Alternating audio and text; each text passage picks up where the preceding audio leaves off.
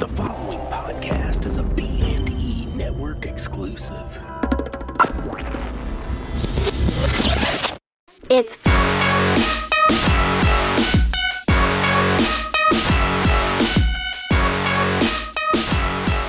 I'm gonna go, what's your DJ name? Chubby Fussy. If that's a good DJ name. That's the best DJ name.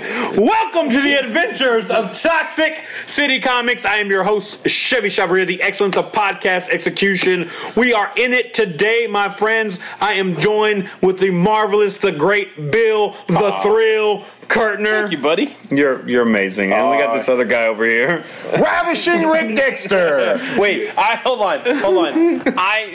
I think you have a speech impediment, and I think what you've been trying to say is rat shaving. Rat shaving the dick dumpster. Yes. That makes more sense just because I'm looking at you. And I do love shaving rats. I like if you can't see us because we're not a video podcast, but he came at the mic like he was jumping out from behind a wall when he said his name. He's like ravishing, like he was trying to scare our recording system. I was trying to bring the hype. You did. Bring the hype. You did. I think you should take it back to wherever you got it. Yeah, where you bringing it? I was shaving some rats. That's my idea. And then you put them on your face? Yeah. And they were like, no, this guy looks like Hellboy without makeup. We are on a journey today. Hold on. Yeah. I look like Hellboy without makeup? Yeah. Or Hellboy looks like me without makeup? You said I look like Don't ruin the joke. Yeah. I mean, like if Hellboy shaved his face and then somebody burned it and then beat it with a frying pan. Hellboy don't burn. And then, just like your girlfriend says, don't talk. Yeah. Then your face would look like that. She does say that. Like, you're kind of like Louis Anderson and Clint Howard and Hellboy. We're in a three-way love. Jesus Christ. I'm their offspring. Yeah.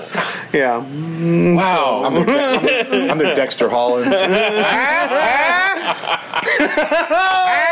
Oh, we are on a roll today. We're on a journey, a little history lesson into the history of comic book shops, because as you know, we are recording from Toxic City Studios, which is in Toxic City Comics, all our home away from home when it comes to our collections, our comic book love, our toy love. That sounds so weird. So weird I went there. But we are on a journey. Luckily, we are led by our driver, our conductor of this train, Mr. Bill Kurtner, the brains behind the operation. To truly understand a comic book store, you have to understand why they were created.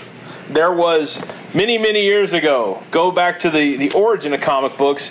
Comic books were sold on newsstands, in drugstores, in grocery stores, places like that. They had what they used to call the spinner rack, and they had comic books on that, and that was the market. That was it. Until 1967, that was the only market to get a comic book. In 1967, the first comic book store was opened in San Francisco, the San Francisco Comic Book Company, owned by Gary Arlington, who created a store specifically to sell his more underground comics, more of the hippie, the Haight-Ashbury kind of scene. That whole Did he make comics? Did he have anything? He did. He's got a lot of art. He passed away. Did you say the whole store was dedicated to that, to his... Two comic books. Okay. But it was for the kind of underground scene that was going on, like I can't. You've seen them used 100 times, like Freak Comics or something. Yes. So really crazy. Yes. Most of that stuff, and then in turn, a lot of them started popping up. Like in California, you had Golden Apple. You have Meltdown Comics. In what is it? Boston is Newbury Comics. Boston. Dawny. There are tons of famous ones, but what happened was... I like that you laugh at yourself so much. I was laughing at Donnie, get the car. I was laughing at him, not me. I'm hilarious. So what this created, though, was something called the direct market. But like I said before, you were dealing just with newsstands. They were buying from whatever newspaper or magazine retailer they had And they Can we put somewhat of a date? Yes, in the early 70s is when the direct market was created. Okay. There is no actual specific date. There were several different seven different distributors. Diamond was one of them. They made it. They're like the Taco Bell and the Demolition Man movies. You said there are 7? No, several. Oh, Several. Damn, when Diamond's the one that came through, huh? That was the best. I actually remember the 90s when Diamond won. I remember there used to be two or three others, and then they bought them, and that was it. All you saw was the Diamond preview coming in. But anyway, the first there was I'm going to see if you can take a guess, guys. Marvel had one of the first direct titles. I want to see if you can guess which character had an actual direct market title that went specifically to comic stores. Now later, it did go to newsstands a month later, but the direct market got it first. Anybody care to take a guess? It is an obscure character. You said it is? It's an obscure MODOK. Okay, I'm going to pick something different than that.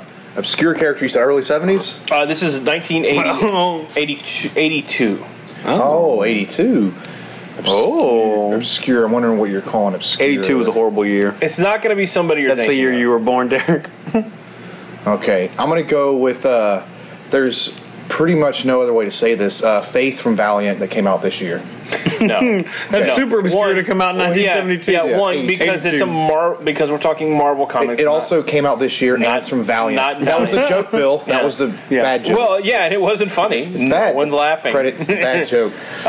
There's people that have Unlike this your confused look on bedroom. their face right now as they're driving in their cars, listening to in their headphones. That came out this I'm just year. going to put a wah-wah. Yeah, please. Everybody hates you. It was Dazzler from the Really? X-Men. Yes, she was the first direct market comic. Now, I could not locate a DC comic. Let me tell you Dazzler's story. Go ahead. Working at Toxic City Comics, we had a gentleman come in, hype on Dazzler. I've never seen somebody hype on Dazzler in my life. He said, I want every single Dazzler you have. And we were just opening. We were still going through boxes. It was like maybe first weekend. Yeah. I said, cool. I found him an entire run of Dazzler, and then I called him, and I was like, hey, man, I got some Dazzler. He shows up. I'm like, look at everything I found. He's like, you find Dazzler, I'll buy it all. And I was like, here it is. And he was like, I can't buy that much Dazzler. And we had an entire box of Dazzler Did he for buy the any of longest it? time. No, nothing. Okay, you can't buy that much, but you can at least buy 2 or 3. Yeah. You're saying all geez. that. Little Dazzler story. Was I that think we've sold over the time? Was that due to the hype from the movie? Because she was supposed to be in the movie in X-Men Ivan Ooze. She was supposed to have a cameo. Poe Dameron did a heck of a job. Yeah, she was supposed to be in that, and it was supposed to be Taylor Swift playing Dazzler. Ooh. They in turn did not have her in it, and they did show a deleted scene does show her album cover, which is the cover of her first issue. Oh. Yeah, so I'm wondering if he saw that and he goes, "Whoa, what's this? A chick that shoots out light and is a pop star? Give me 1,000 copies." Yeah, no, I don't know what his motivation for loving Dazzler was, but he had no Dazzler at the end of the journey. Continue. Not one. Anyway, Not one. now we talked a little bit about my memories growing up. I'm a little bit older than y'all. In the mid '80s, we used to go to the Kohl's flea market outside of Houston. Okay. And that's where my first exposure to a comic store was. And it was just a nice stall, very small, not very big. Stall, you say? Yeah, like well, where they put the horses. No, flea market. No, is flea not market one. stall. Yeah, wow.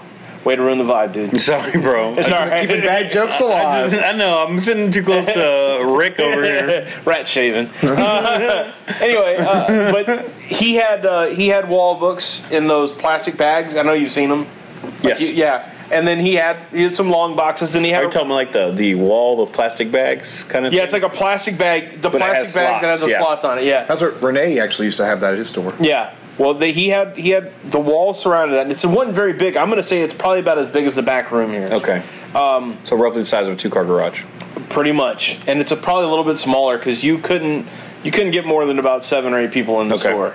And then he had a rack of new comics, and I would go in there. My mom and my grandma would take me up there to pick up my comics. Mm-hmm. And I went looking for something I missed. I would go every couple months and get my stuff, but I missed something one month, or I couldn't get in one month.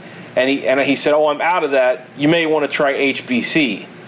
And I said, what's HBC? And they all laughed. Of course, they were all, I was 11 or 12. Yeah. They laughed their asses off. Well, then my grandmother takes me to HBC, and we found out What is HBC? HBC Comics was a Houston-based comic book chain. They had about 4 or 5 locations all over. Is that what HBC stood for? Houston-based comic book chain. I can't remember what it was. That's what I thought it was. I know. I was like, man, that felt perfectly. No, I think it was Harry Butt Comics. But okay. anyway, they had one in El Dorado, which is where I believe where Noe's store was. Okay. Yeah, that originally was HBC Comics. Shout out Noe Garcia. He's never going to listen to this, but he might. Who knows? Anyway, and that started my obsession with comic stores. And then I moved to England, and that's where they had, I got to see the bigger, fancier ones. And that was really cool, getting to see, when you put a little bit of money into a store like this, how cool it can be. So England had some really nice stores? Yeah, there were a couple of really good ones. Yeah, about 20 miles away from where I lived. And just like going to the flea market, about once a month, my dad would take us out, and he'd be like, "Okay, we'll go to the mall." And outside the mall, they had a comic book store there, and I'd go in there and spend every penny I earned, just like I do now. Love you, Bill. Love you. But yeah, no, I remember. I'm old enough to remember Dark Knight Returns coming out. I remember seeing the second and third issue of Watchmen coming out. V for Vendetta. Killing. I specifically remember the day Killing Joke came out, and just looking at it, going, "Wow, what's this?" And they're like, "You might not like this, G.I. Joe. Yeah. You may want to hold off." I'm like, "All right." About a year later, I'm like, "What's this?" It's your time. You're ready to read this. Right. And just right. I mean, that was cool. I mean, that was the reason why we were like, hey, let's check the history of comics, because I figured you were at least probably like 20, 25 when comics first started coming out. So, Truth hurts, Bill. Truth hurts. Yeah.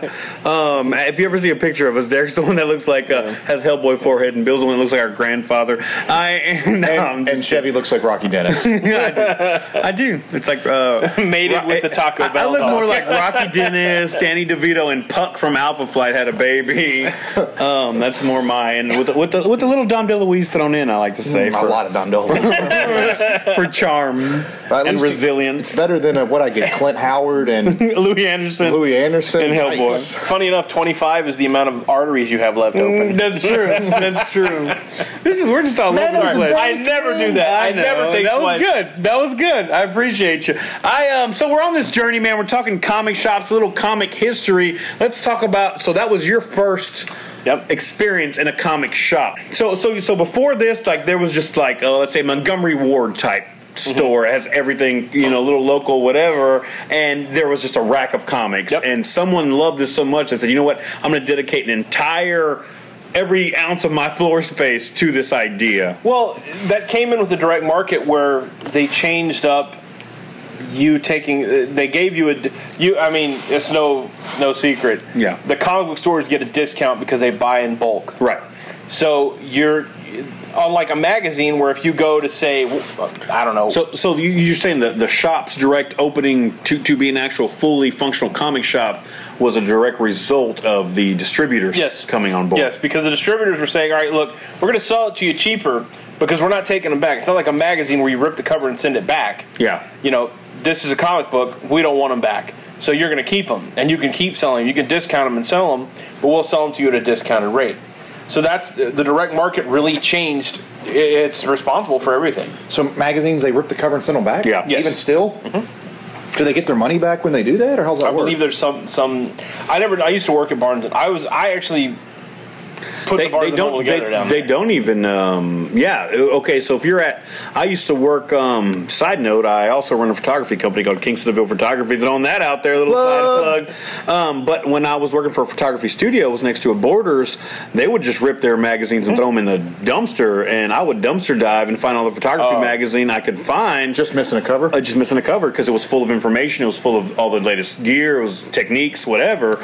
And you're right. I never once saw there was not ever one comic book in that whole thing. Because because it's they would then, like a Borders, if they had them, they would send it back to their warehouse, and then their warehouse is going to collect them all up and go, okay, Chewbacca number 4, all right, we got 100 of those, let's put them on eBay or whatever. Yeah. Sell them in bulk and give them to the shop. Sell them to the shop at a lower discount rate. Right. But but it's all because of the direct market, which started because decline in newsstands. Because the newsstands are in the mid to late '60s, newsstand comics, even though they were popular, just like in the '90s, comics went down in the late '60s. So nobody was just going to the stands and buying them. So the comic books companies started getting with distributors and going direct market. But speaking of the '90s, yes, a little trip back into the past. I remember when there were multiple stores around this area. Me too. Tons of them. And I remember Segue. I like this. I remember the massive boom in the early to mid '90s. Let's name them. Stores. R.I.P. Galaxy. Ooh, Galaxy was a game changer for me. There's so many cards. Champions on El Dorado.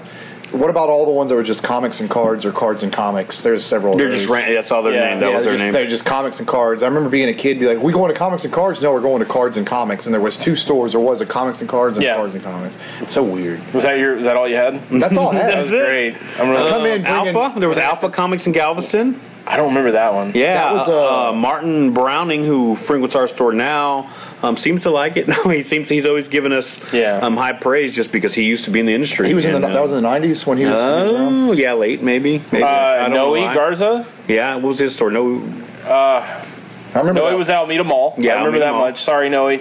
Yeah, no love for the name. I can't remember the name of your store, buddy. But we remember you, bud.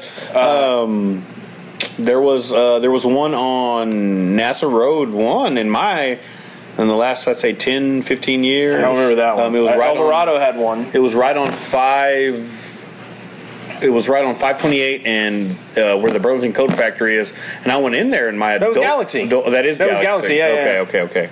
But it wasn't always there, right? He had moved there, or was it always there? No, he was always there. Okay. I remember being there in early '90s. Okay. Yeah.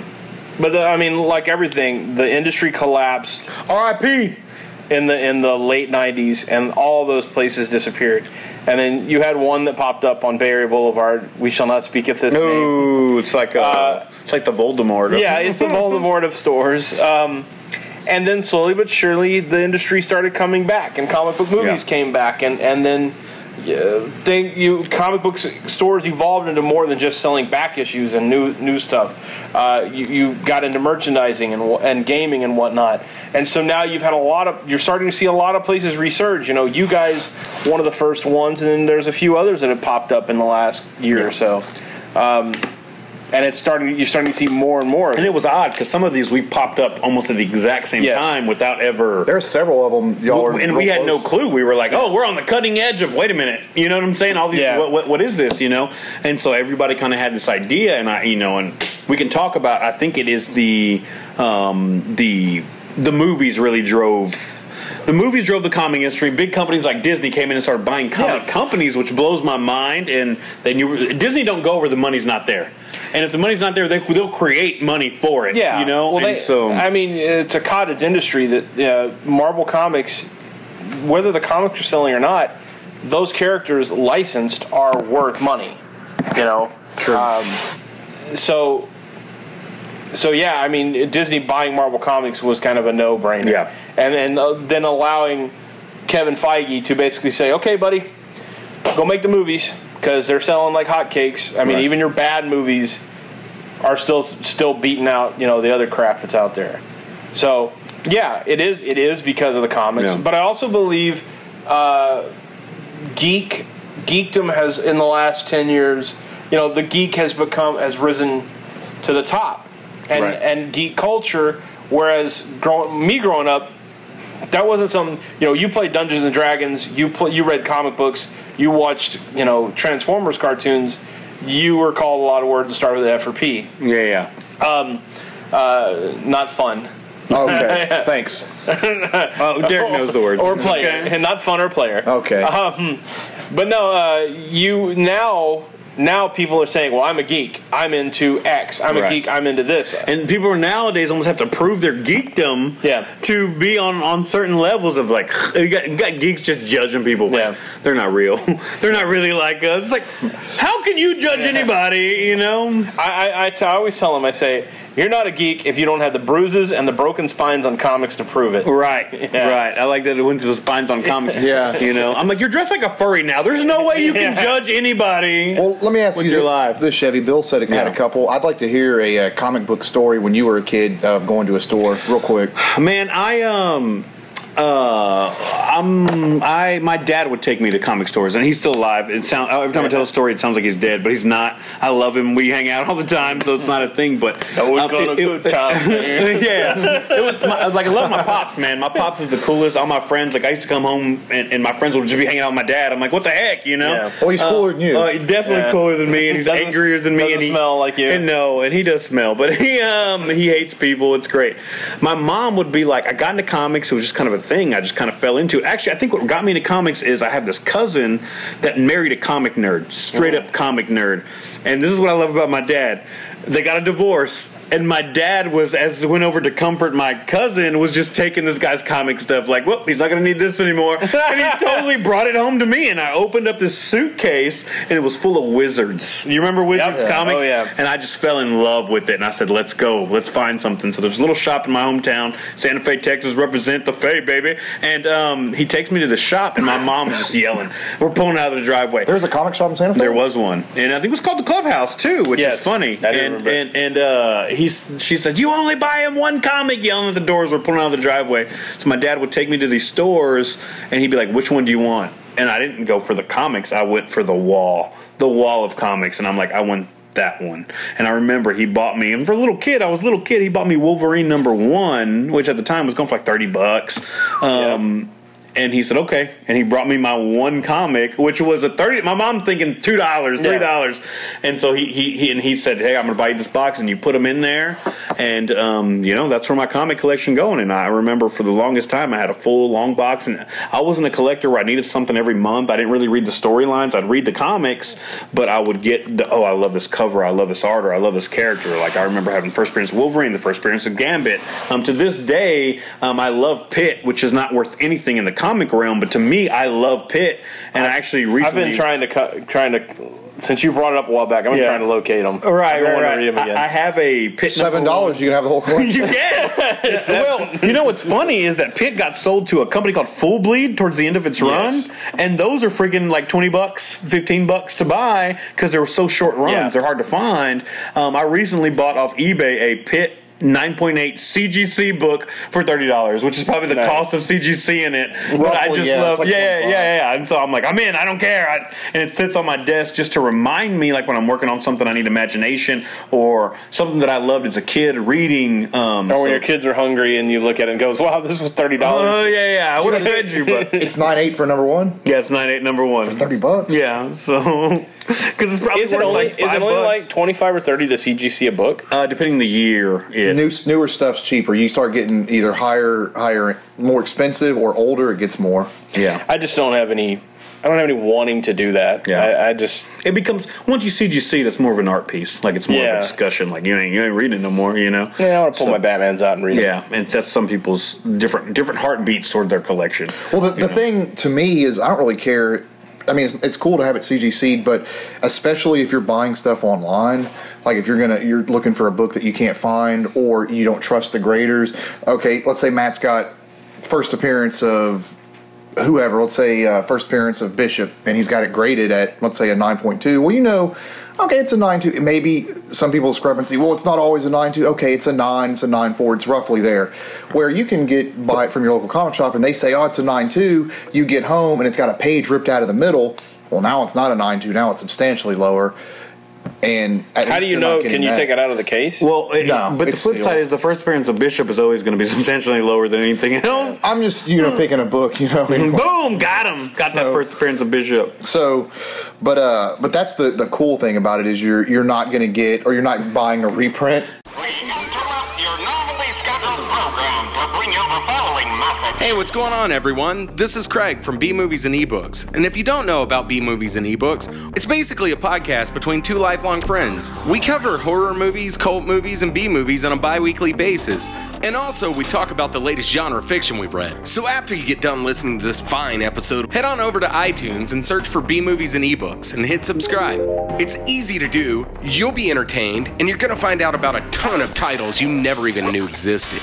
You're in a zombie apocalypse. You have one weapon, and it's not a gun. What is it? Like a scythe, a car. Grenades. Like a flare gun, maybe. Piranhas. Bat. A bat? Baseball bat. Hands down. Machete. It's obviously a Lobo. Loppers? Slingshot. Yeah. Like a ground-mounted slingshot that shoots bricks. Catch the 7 deadly questions on The Basement on a Hill. Hear all new episodes every Tuesday. The Basement on a Hill. Horror and comedy for people who hate horror comedies.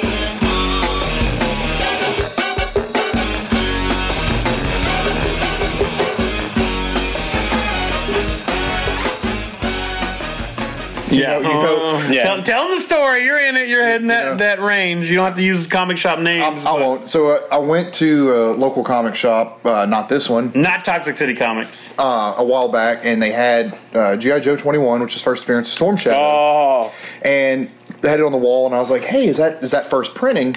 It's high grade. It was a 9.4, 9.6. I don't remember. And they said, "Yeah, its first printing was non-CGC'd." And I was like, okay, so I bought it. I don't remember what I paid. I paid around $100, something like that. I go home. Yeah, I was excited. I was like, this one I am gonna get graded. This is my favorite G.I. Joe character. Oh yeah. So I mailed it in. Classic issue. It's great. The cover's silent cool. issue. Yeah. Silent issue. Where Snake Eyes is on the cover and everything is a cool cover. So it comes back. And what does it have?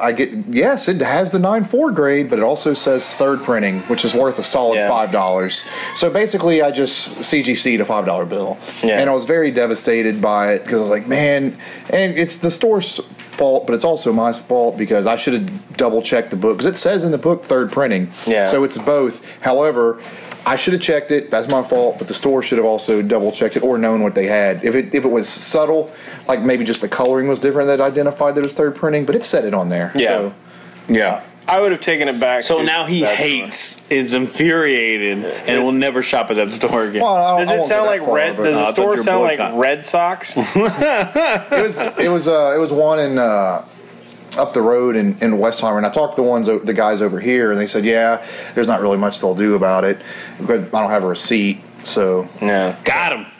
Third print Thomason's what we call them. Yeah, third print rat shaver. Third print rat shaver. So I collect third prints and I pay through the teeth for them. Yeah. Oh, that's regular price. No, I like to. Can we times that by 100? That's what I like to pay for third prints. Yeah, I got to bring up something similar to that, off topic. My son, as you know, Chevy, is a massive Pokemon player.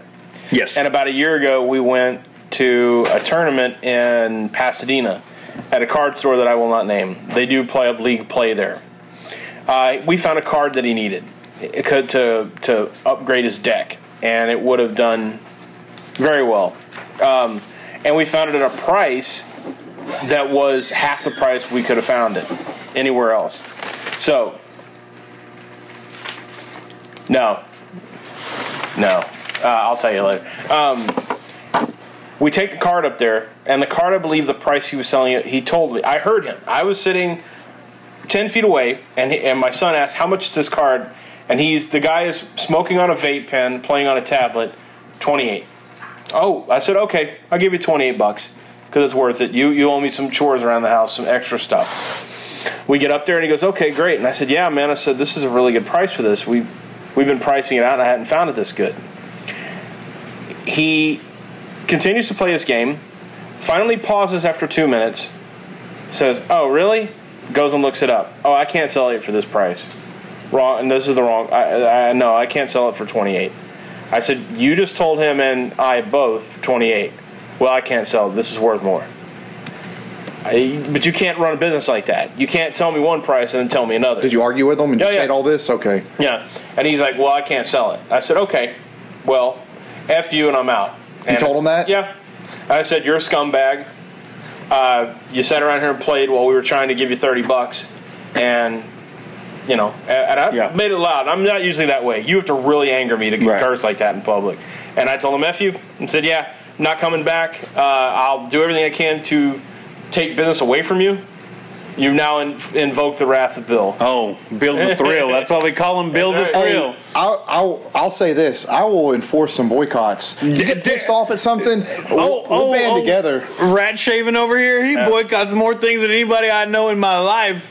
Well, I boycott stuff like that. That's unfair. That just it's okay. I'm not anti your boycott. You told the guy I enjoy it that you do that. $28. Even if you look, man, this is a $100 card. He should have been paying attention to what you were asking and not playing. Get off your vape pen and your crappy little app game. Second of all, even if you were paying attention and you said $20, oh cool man, oh, okay you can get it. Oh thanks Dad, and then you say, oh no, I'm sorry, that's actually a $100 card. Too bad. You should have been. And that happens here.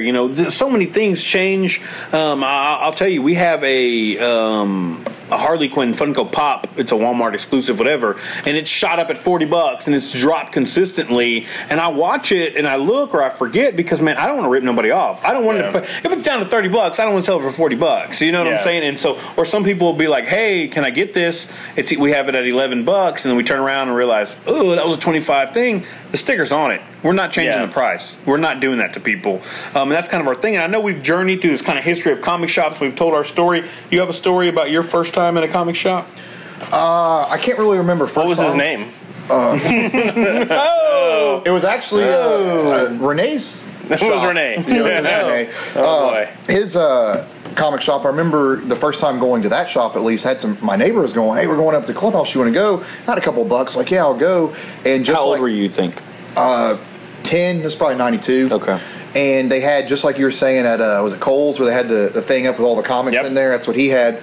And I really liked Deadpool at the time. That was my favorite character as a kid. That was a good run. And they had the first Deadpool miniseries book. Yes. And I was like, at the time it was $250. This is when comics were a lot cheaper, and it was like $250, but it had the thick cardboard cover. Yeah. Being my favorite character was a no-brainer. That could have been the only comic in there. It was, as far as I'm concerned. Were you talking about Deadpool? Yeah. Is the one that said his name on the front? Yeah, it's black. And that one's awesome. Corner. Yeah. So I picked that up, and that was the pride and joy of my collection for a very long time. I still have that book in my collection. And now you hate Deadpool. I don't hate them. I just don't like them as much. You're a flip-flopper. I don't like them. You're a flip-flopper. I've changed over 30 years, so now I'm like... I'm like, pit number 1, I'm in it. And you're like, Deadpool, I'm over it. I liked him when he was a little more serious. Yeah. Very cool. So we've talked a lot of, and we're talking about comic shops, and just this negativity pours out. We didn't even plan this. It just kind of came out, and I think it's funny because over the years you do have this... Like sometimes, have you ever met the guy and you're like, The Simpsons saw this guy and made the comic book guy out of this guy, and that attitude, that vibe is there a lot of times. And again, that's the whole goal. When me and Matt talked about the shop years ago, and you as well, that was one of the main reasons of opening this store. Is it's going to be ran by friendly people that don't think they're better than you because they're in a comic book shop all day, and you're working at the plants, you're working for Comcast or whatever you're doing, and you can ask a question, hey, what's a good Batman book? Like, this guy doesn't know his Batman books. Right. There is a store downtown, I don't want to name a name, that had a guy, I don't even know if I know he fell ill. I don't know if he's still alive. Dang, Bill. he was that guy. You would go in and talk, and he hated everything. If it was pre-1989, he hated everything post-89. Couldn't stand everything. And he was that guy. He was that, you're going to read that? I'm like, yeah, you know what, dude? Here, you either want my $6 or you don't. Right. Well, where I was going with that was, and we took it back negative real quick again. I was trying to spin it. But, I mean, there is this magic to comic shops, man. And we talked about this history and just kind of popped up and a love for the industry and the driving force. If there's distributors, that means there's things to be distributed because the supply and demand was so much there. And we've seen it die out. And a lot of us lived through we're gonna print 50 millions of these because everybody's gonna think it's gonna be worth $1 million, and then it becomes nothing, and it almost kills the industry. And now it's like I feel like we have a second chance, a second whim, and you see all these shops are popping up, and so we're just talking comic shops and our love for comic shops. Talk a little about the history of of where we were in comic shops. But that's what I really hope, and we try to design this, that this kid's going to come in. I had this dad 15 minutes before we close, man, this dad walks in with his 3 kids running full speed. A lot of people would be like, oh, God. And I hadn't seen this dude in a while. I shook his hand. We talked a little bit. And this is what he told me. He said, man, my kids have been begging me. He doesn't live around here. It's a good 40-minute drive. My kids have been begging me to come to Toxic City. Yeah. And again, yes, the show is designed to plug Toxic City, but I don't want to be like, oh, this fake design. This is real stuff. We're talking about that there's some kind of magic with these characters and I guess love and sparkle, and it's easy to go off on a tangent and be like, everything sucks, these guys suck, and da-da-da, these prices and whatever. But to somebody, man, I think the reason that these shops still exist and are there is because of, and the only word I can describe is magic, because it's like this indescribable feeling. It feels like Christmas every time you get in there. But the difference between, say, your store and a different other stores is this is a very welcoming environment. You know, a very family-friendly environment. There's more to do here than just go pick up your weekly books. Right. You know? And so that you say that, let me segue into this. Do you feel like shops today could solely make it on just comics? It's going to be rough. I don't see how. And so I think that's what pushes. And when you think of Comic-Con, what's your first thoughts? Movies. Not comics anymore, right? Unfortunately. Yeah.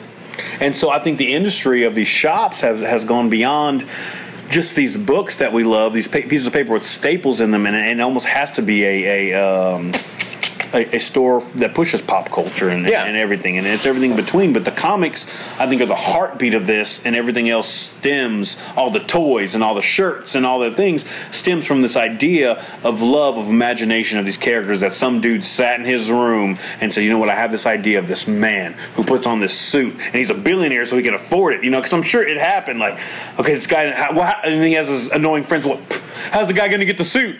Well, he's a billionaire. That's how. And then answers, and now he flies around, and he's a jerk, but he learns to love and save people. You know, so 50 years later, they say, "Let's give the Joker a girlfriend." Yeah. No one will ever remember her. Yeah. So I mean, I think it's cool to just be a part of these ideas, because it tells me that imagination is still alive in the world. Yeah. And that's where I get excited about. People are like, why do you do this? You know, and I'm like, and you know, sometimes like I meet friends from high school and they're like, oh, I'm in these whatever careers and they're doing something that it feels like that matters. Like, well, I sell comic books, but there's this whole giant part of me that's like, no, I sell imagination. I sell that sparkle. I sell that feeling that people come in as a little kid. Remember looking at this giant wall of books and seeing this Jack Nicholson looking Wolverine stare down at me and telling my dad, which is forever burned into my memory of this moment between me and my pops, that he could have said, no, I'm giving you a $3 book, but he took his hard-earned money that he was still in his work clothes while he was buying me this book and saying,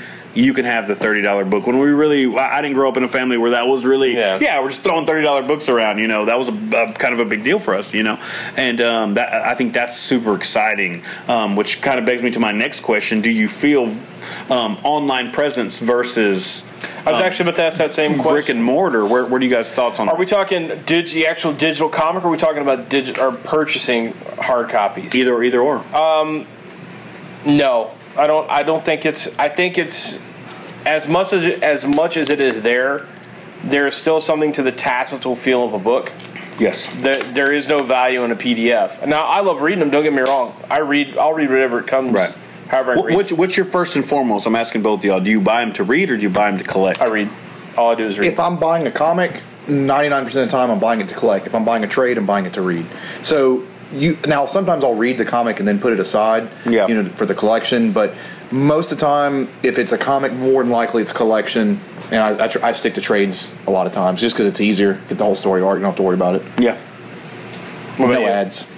I buy, I guess, to collect, because none of the, I don't buy in order. I read trades more than anything, but I buy, and I'm a weirdo, man, because I'll buy like, ooh, I like this cover, or I like this artist. It'll be one out of, I picked up a Beauty #7 the other day because I had some pinup chick, and she was like half dead, and it was kind of zombie looking, and I was like, I like that. And I had no other beauties in my collection at all, you know, and so I'm an odd collector. I buy things I like. There's no rhyme or reason. There's no, because I know, Derek, you're insane about your scales when it comes to toys. You're like, oh, all your. You look at this man's case, and they're all the same size. Collectibles, sir. Collectibles. Thanks, But Bill. I'm in the toy game. I don't even care. I love toys. Like the idea of toys. Again, and mine are just 18 inches. I have Funko Pops. I'm all over the place. Like there's no rhyme or reason to my collection. If you see it as a whole, it's interesting because I have like wrestling autographs and Stan Lee's autograph, and there's a championship belt, and there's an 18-inch Hellboy and a giant Edward Scissorhands, and this little tiny 2-inch, Shaun of the Dead figure. There's a 6'3" Hellboy. I got him right here. Yeah, I got a picture of Derek in there. It's like, is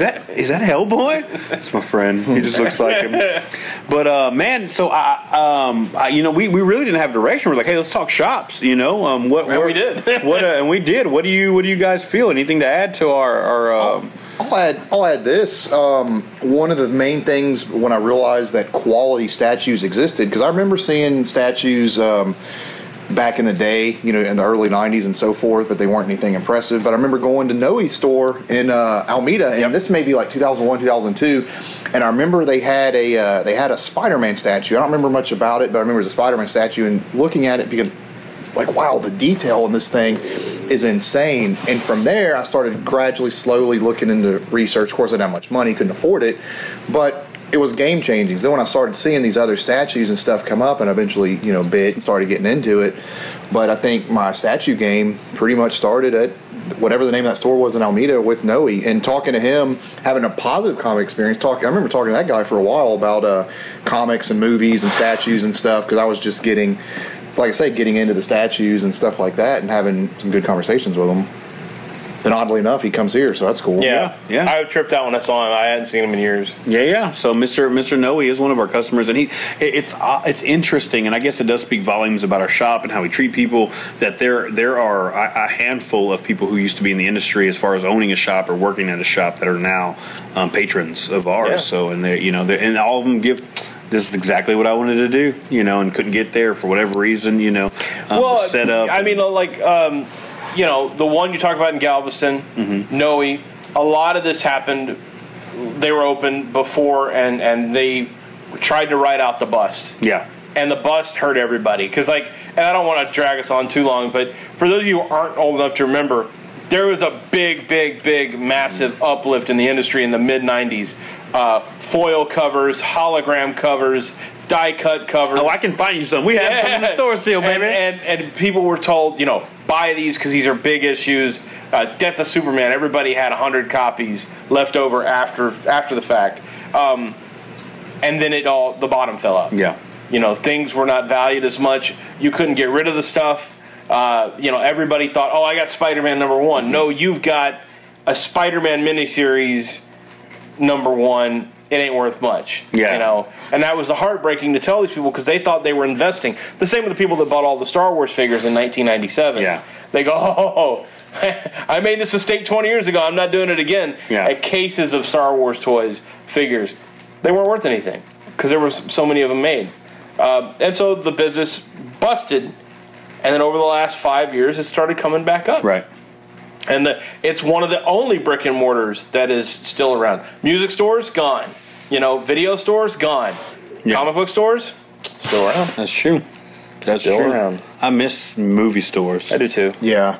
Especially, I want to watch Predator 2. I've never seen it. I got to bring it. I'll let you borrow it. You have it? Yeah, I got it. Because it's not on Netflix and anything. I'll bring I want to buy it. Yeah, bring Predator 2, guys. Yeah, I forgot. I was going to bring it. I like it. You're just like, hey, we're having personal conversation. Hey, we're doing that. Hey, people love our personal conversation. So, man, anything else, guys, before we shut her down? I believe Derek had a collectible corner. Yeah, I got to do a collector's corner today. This one's going to be more talking about a company, more so than a specific figure. It's going to be Star Ace Toys. I'm sorry, Star Aids? We didn't give you an intro or nothing? Derek's Collectible Corner. He's ugly. Go. That's my song. So Star Ace, Star Ace, ACE Toys. We actually have the Dumbledore figure. That's who makes that. Come on. And not so much trying to do a plug, but I'm using that because when I saw the quality of that Dumbledore, like, man, it really rivals some of the other He looks companies. just like my favorite thing about it is the box looks like he's judging you at all times. Yeah. Like if you bought that figure and you set it by your nightstand in the morning, if you were about to make decisions that day, you look dead in Dumbledore's eyes. You're not making those bad decisions. Well, or if if you're single and you were jerking off, you just look over at Dumbledore and he's just like, Mr. Potter, what are you doing? But they got a Leonidas coming out, and the Hot Toys Leonidas is super expensive, and this new one, it's seamless, so you don't see the like a lot of the joints and stuff. Yeah. It looks, and you can wear them with the helmet, without the helmet, mouth open, closed, all the weapons. But Star Aces, go ahead and get it out. Get it out, Chuckles. Mouth agape. Yeah. My naked Spartan guy, mouth open. Oh, he loves this Spartan. No helmet, raw dog it. Anyways, so they got some other good figures coming out, so they're one to keep an eye out for, man. Star Ace Toys, look them up. We can actually order them, and I told Matt to pick up that Leonidas when it comes out and get some other figures. So just wanted to keep an eye out that they're pretty good. It's your scale too. Yeah, it's 1/6, so they're about 12 inches, and they got some really good stuff. Awesome. Darius Collectible Corner.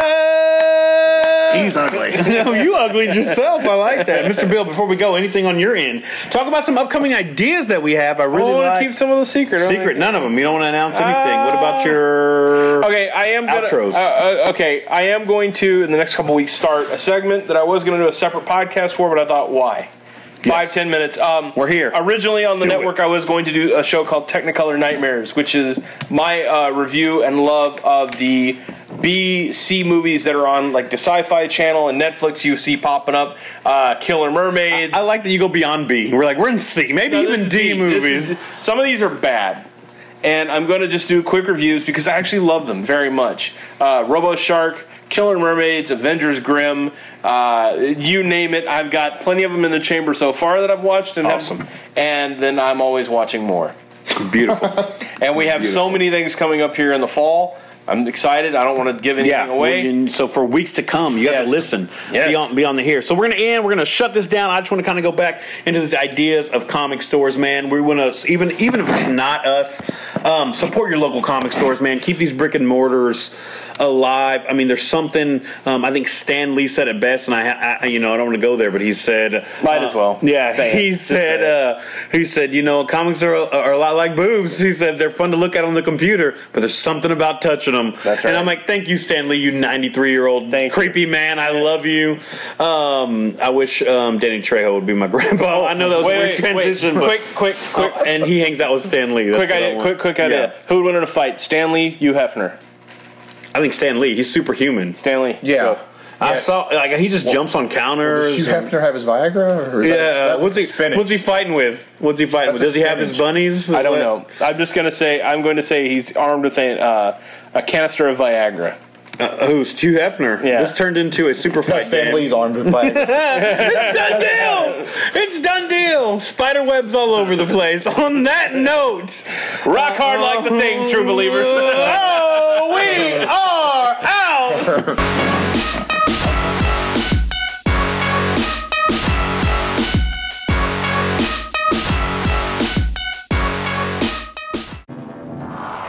The podcast you just heard is part of the B&E Network, brought to you by bmoviesandebooks.com.